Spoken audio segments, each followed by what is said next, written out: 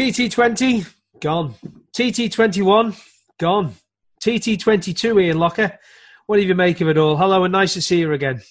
Yeah, and you, Chris. Yeah. Hope everybody's doing okay. It's been a long, strange time, isn't it? Got my neck. Yeah, I don't know what we're going to make of it, really. Just can't wait to get to a race meeting again and do some stuff. When was the last time you sat on a bike and did something? I did Scarborough last year, 2020.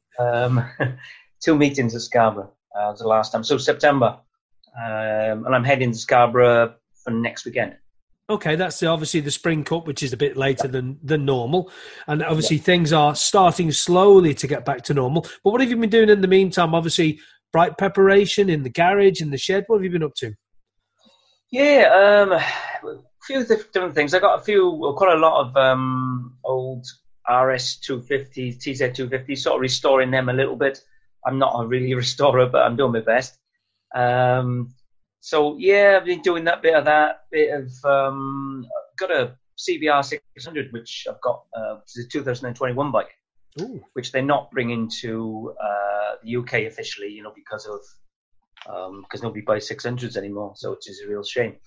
But it'd be a good bike for in the Japanese market. They're using it over there, and in the Asian market. So we decided to bring one across, and so we try and get a rider on it for the stock 600 and the BSB maybe, or for the Isle of Man next year or something. But I haven't got a rider yet anyway. And we've been struggling for parts, obviously, because nobody's making any parts as such, only Honda. It's been difficult to get it ready and up and running. So I'm hoping for maybe July or August to try and get it out with a good young lad on it for stock 600 maybe, or something, just to get it out there and see how we go, And we've had it on the dyno. It's very good. Okay. So, we're getting there. We're still waiting for fairings and bits and pieces. So that's been keeping me busy. And to be honest, it's been quite nice, because not getting bikes and, getting in there. I enjoy going in the workshop anyway when it warms up a bit.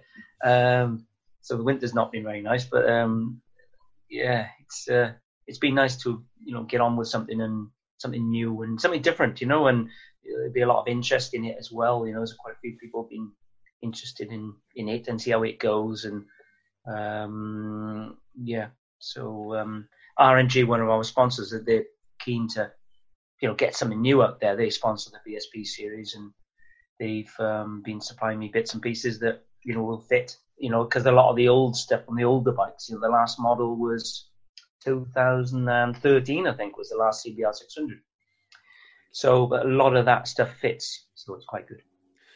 Obviously, the last time you were here on the Isle of Man was seems a long time ago now, but you got to think back. Before that, did you ever miss an Isle of Man for so many years, since the early 80s, when you first came here for the Manx and stuff? You didn't miss many, did you?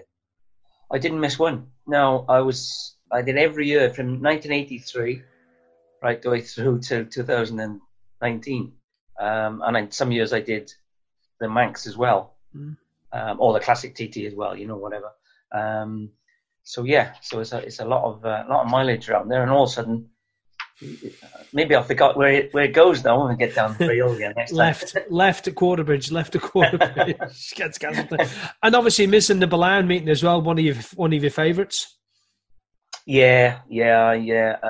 Although I officially retired. Yeah, I know that, but you're still, you're still out at Scarborough. You're still doing bits, but missing Ballown, that's a big thing. That's a big part of your life, was it? Your bike life. Yeah.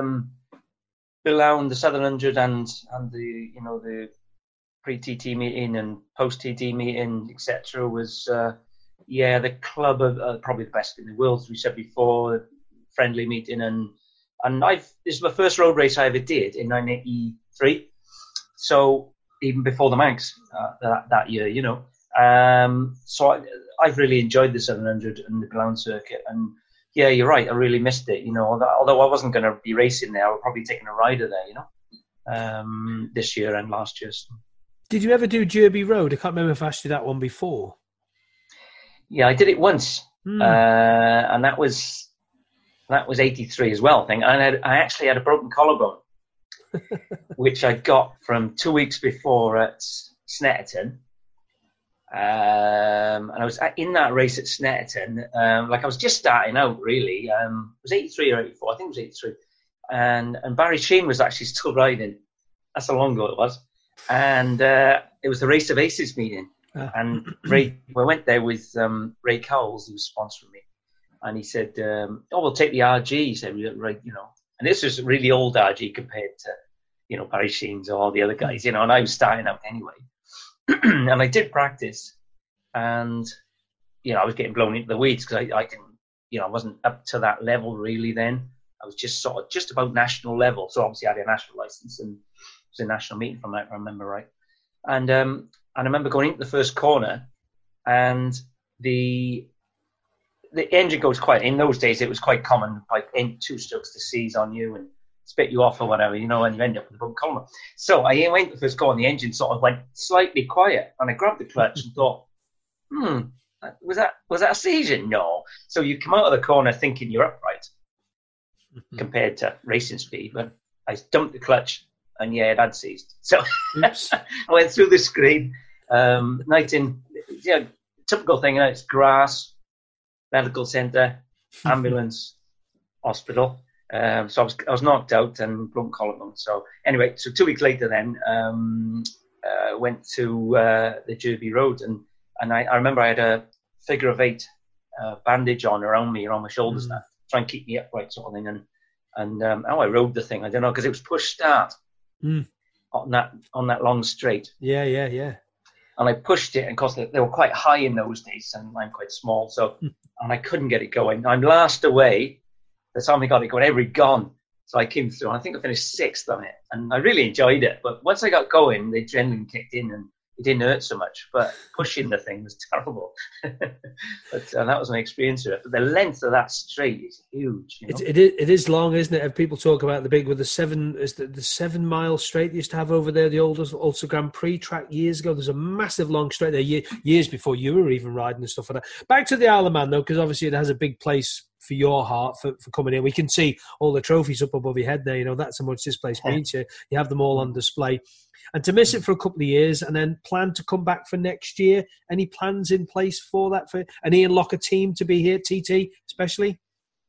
Yeah, we plan to do the same as we were planning in 2020, which is Jim Hind will join us on one of the Mark Coverdale patterns. He's a good lad, isn't he?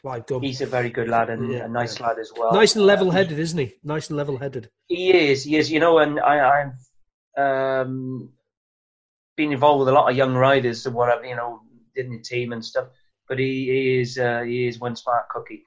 I know what he's riding for us at Scarborough next week on our ZX6 Kawasaki and the pattern, Italian pattern. So and I followed him around there, and it doesn't take him long to learn something. And he's not like the normal young sort of hot-headed, like I was when I was that age, running wide and taking risks. He really is, or looks to be anyway, really level-headed. So he'll be joining us on our pattern. He's got his own other sponsor, I think, lined up for 600, and I think a Suzuki as well in the big class.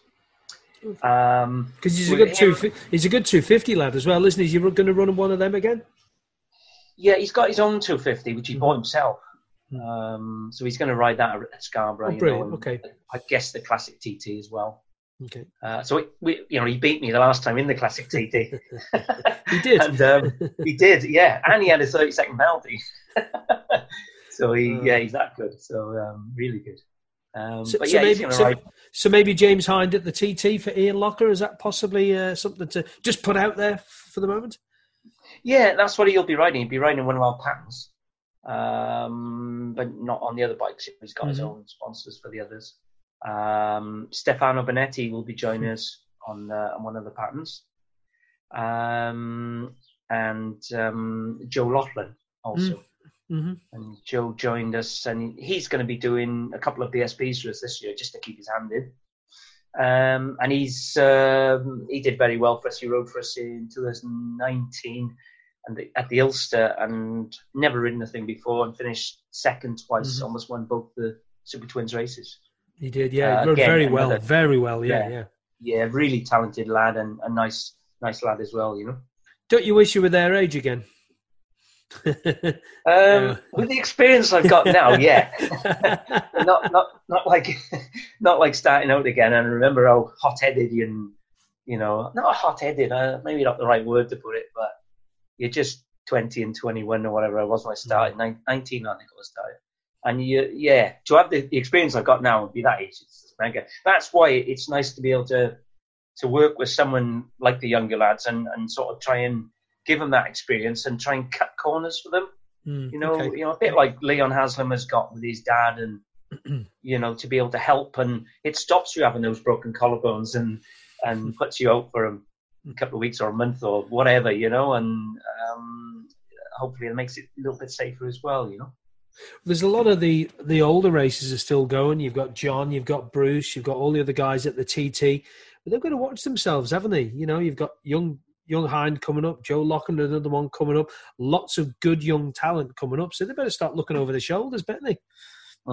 Yeah, and 2 years away from it as well, you know. Well, that'll help the older riders because they know where they're going more than the younger riders don't. Or, I don't know, or whether they're 2 years older, obviously, as well, you know, like Michael Rutter and John McGuinness, they're pushing 50. 64 now, is it? No, 78. Just a year behind you, 77. Yeah. And I lie about my age. Well, we know this. Listen, it has been really nice to speak to you, and you got a new dog as well since we talked to you last year, which is quite nice. That kept you busy a bit. It has, yeah. It's been fantastic. You know, yeah, my dad died in November there with COVID. Sorry to hear that. Yeah, sorry to hear that. I did hear. Yeah, no, thanks. No, it's he was in a home, and then you know, COVID got into the home and killed him. He was 93, so you know, it's what do you say, you know, really. And then, but Asa's mum fell down the stairs in Japan, so she had to go home slightly earlier. So that was a bit of a chaos, you know, with the COVID and things. So it was nice to have the dog, you know. Tiki, we call her. She's a malicious schnauzer, so it was nice to have her and you know, have something to, you know, focus on a little bit.